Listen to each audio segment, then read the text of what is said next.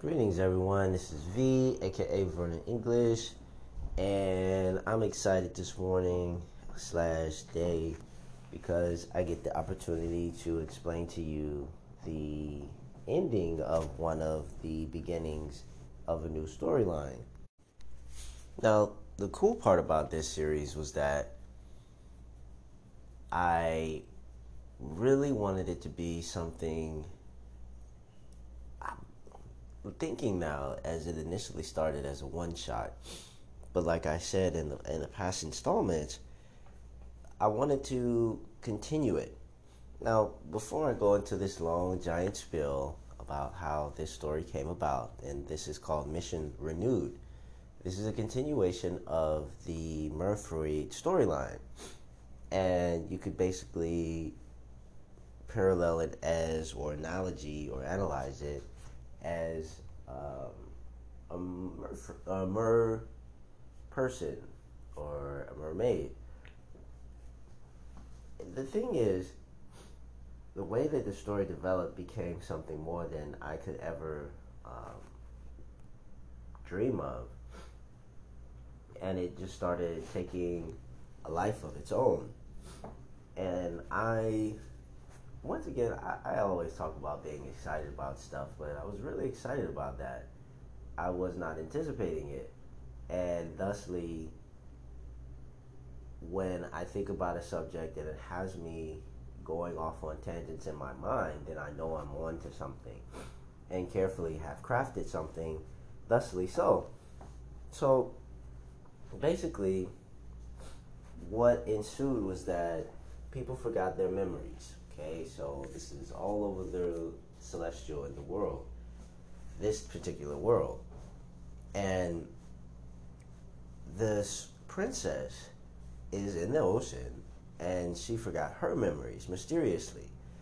And so she goes on and she goes about figuring out her senses and figuring out, well, she's surrounded by this liquid and she breathes it.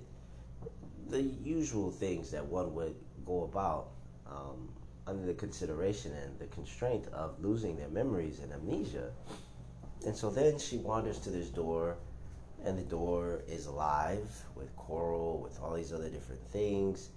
And she looks and observes it, and it opens because the door wasn't previously there. And so then she opens the door or goes through the threshold and comes out on this other room that was not previously there either, almost as if it was a mirage.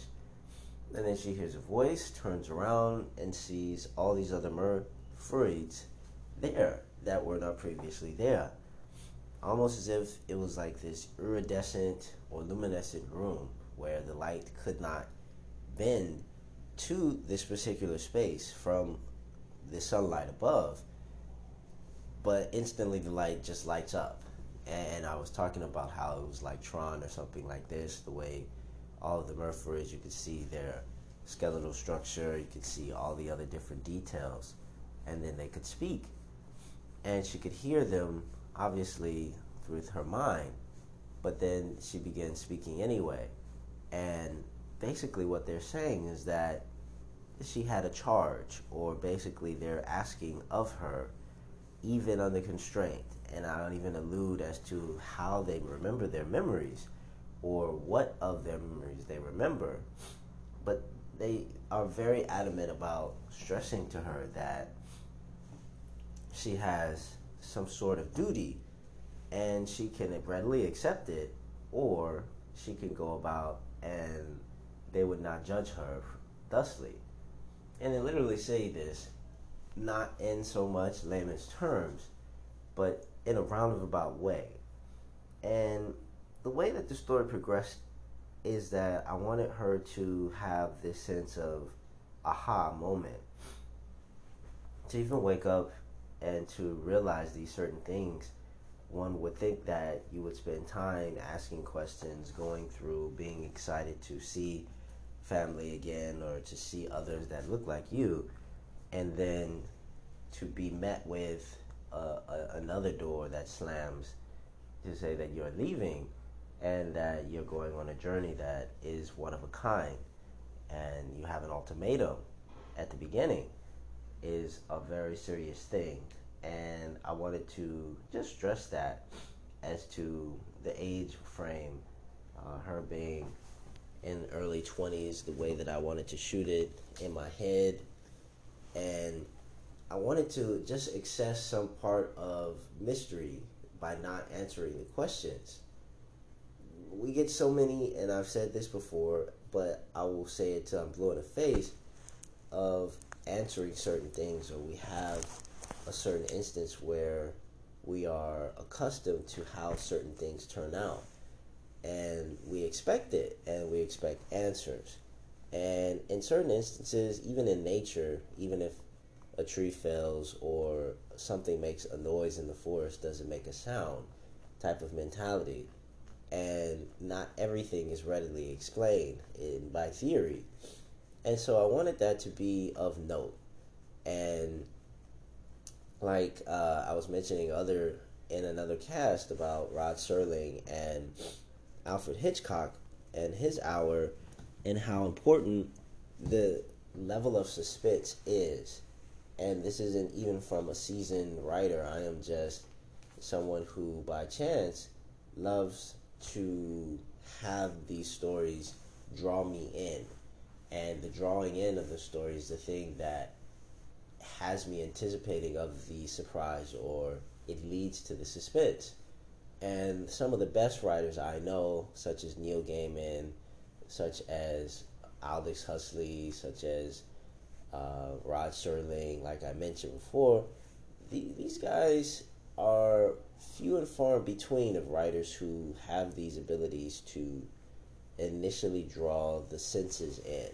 Sounds, smells, anything that one could think of that you place yourself vicariously in the seat of the characters that are being portrayed. And when you do that, there's identifiably something that someone can have a connection to. And that was the biggest thing for this part of the story, was to have someone have a connection to this said character. And if I know this, because if you don't have a connection with the character, then how can you continue reading? You initially have a connection with anything that you are viewing, or anything that you're experiencing just by proxy. And if you don't have a connection with it, then it tends to not fall stale, but you will not have the same zeal of cracking the next page unless you feel a sense of inherent emotional connection, something that you would experience, and you could feel that, oh, okay, well, that character did that. I could definitely see myself doing that type of mentality. And that is what I wanted throughout this whole theme of introducing this said character. I didn't even mention her name and anybody else. I just called them a goddess or Murfreed. And that was just ambiguous, like, but just to show how the introduction of characters and certain elements were not needed just yet, unless you wanted to go into it. There's many different ways of explaining how characters develop, or how they can go about and change themselves and go and resolute certain situations that are insurmountable to us or to a normal person. And the other thing that I will leave with this, and I'll comment off after I read part of the segment, is that if you place yourself in these ambiguous life situations and you don't explain it, you have an ability to craft a world that, or scenarios that are endless. And it's an endless amount of scenarios that you can play with and go through and cycle through and strengthen based off of that, and the fact that anything is possible and can exist. But before I go on that super long tangent, I'll just comment and say that yeah, the second book was pretty.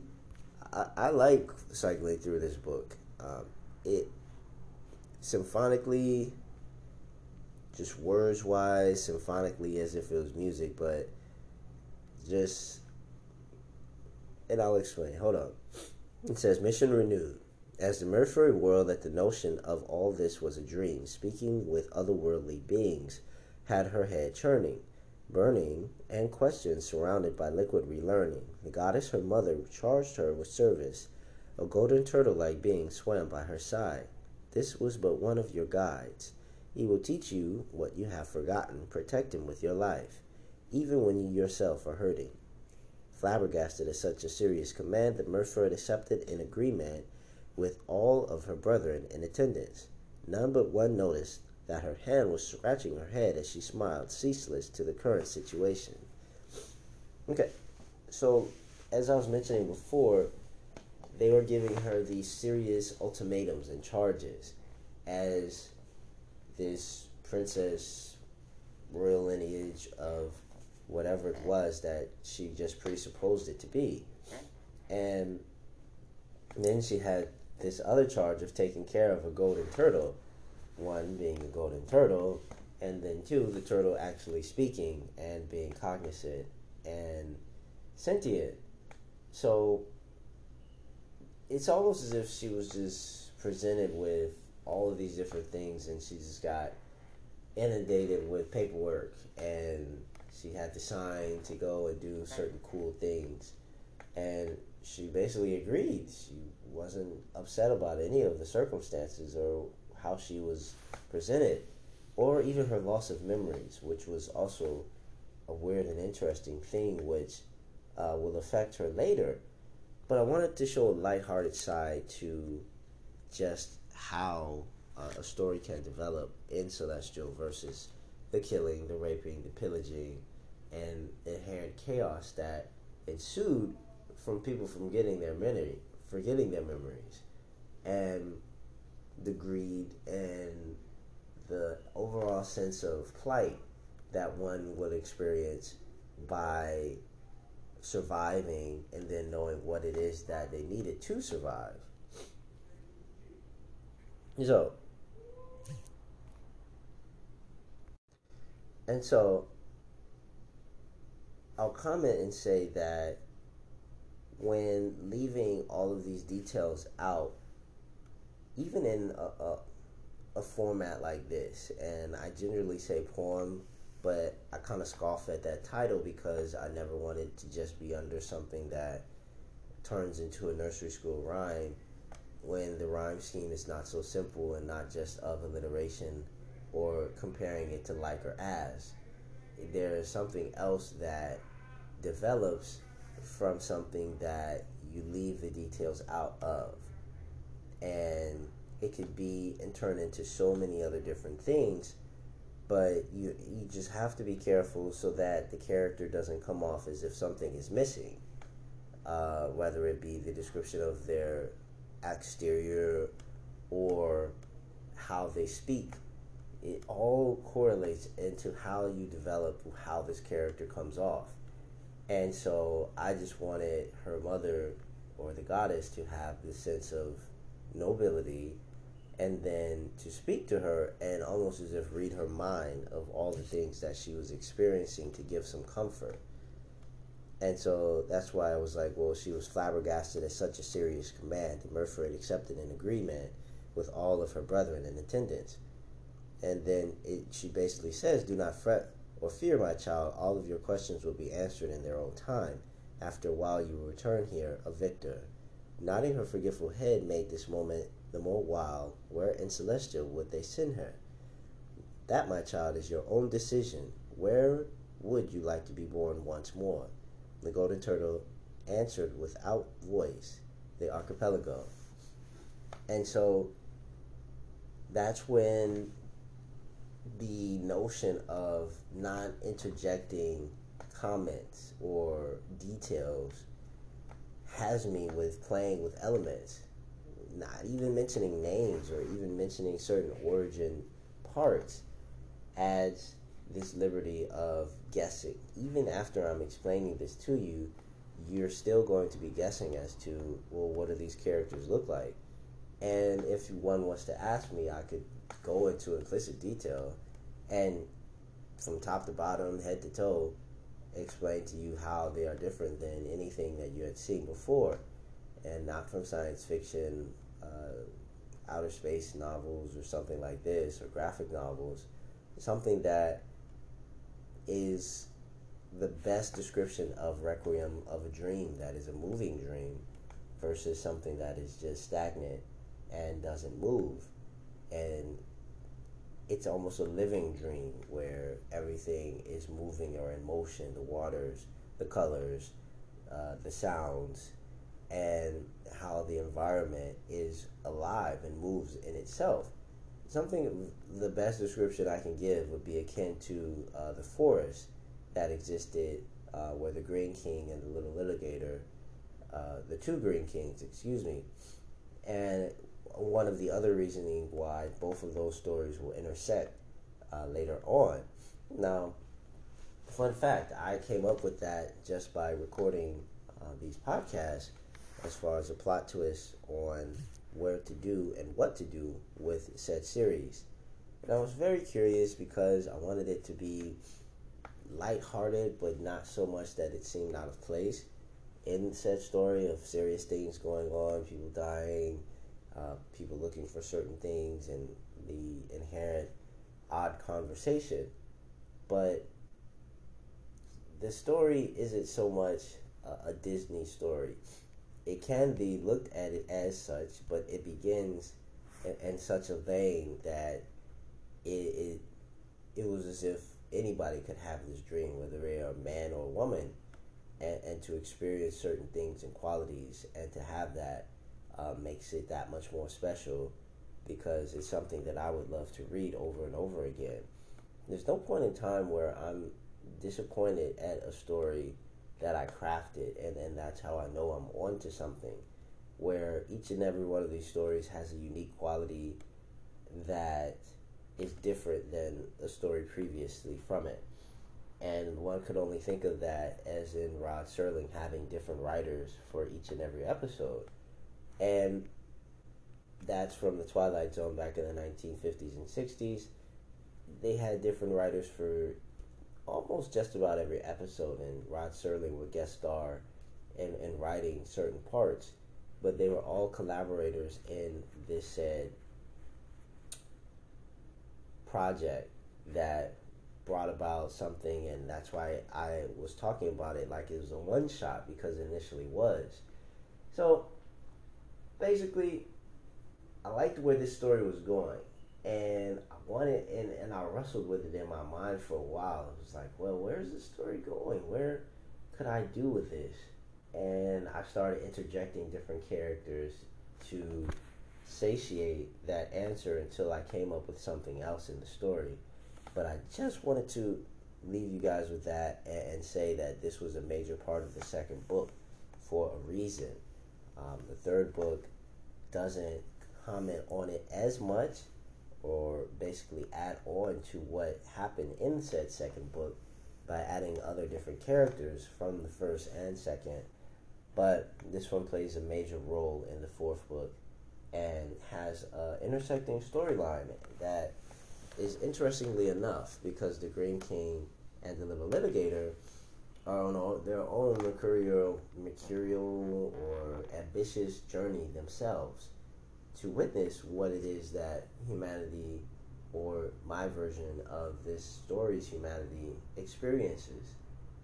And they go through, and to see the trials and tribulations of the worst of someone is a very damning thing. It's almost as if going and instantly becoming a firefighter and seeing the first responding things to people in tragic situations does not only change you, but it creates a wrinkle on your soul as far as looking at humanity differently and looking at it in a different light. And so I'll describe that process for the young Green King and the Elder Green King and the young man of experiencing these things and the conversations that will happen from there. But then, too, almost also have that in mind where this princess experiences not the same thing and not the same scenarios, but has something in mind when she's experiencing these things for the first time as well, in these cultures and ethics in a world where people have forgotten their memories, and so they are explaining certain things to her. Whether it is good or bad is completely up to the reader and the narrator or narration, but I didn't want it to be such black and white. I wanted it to be of a colorful essence that you saw it as a wrinkle in the brain and the experience of learning something different and having an open mind about it. And it's generally the case in the magic that comes from that and understanding the differences between us. And when you think of it that way and that childlike zeal, you inherently make space for all of these amazing moments and amazing conversations to culminate and surprises to happen from there. So I appreciate you guys for listening. This is V, aka Vernon English. Thanks for going on this journey. And the more you guys respond, the faster it is that I upload. And I actually have a little special surprise for anyone who basically subscribes. And thank you guys for listening. And yeah, the more you guys respond, the faster I upload. And I'll have a surprise for the upload today. So be looking for that. And thank you so much. Hit the subscribe button. Thank you, thank you, thank you, thank you, thank you.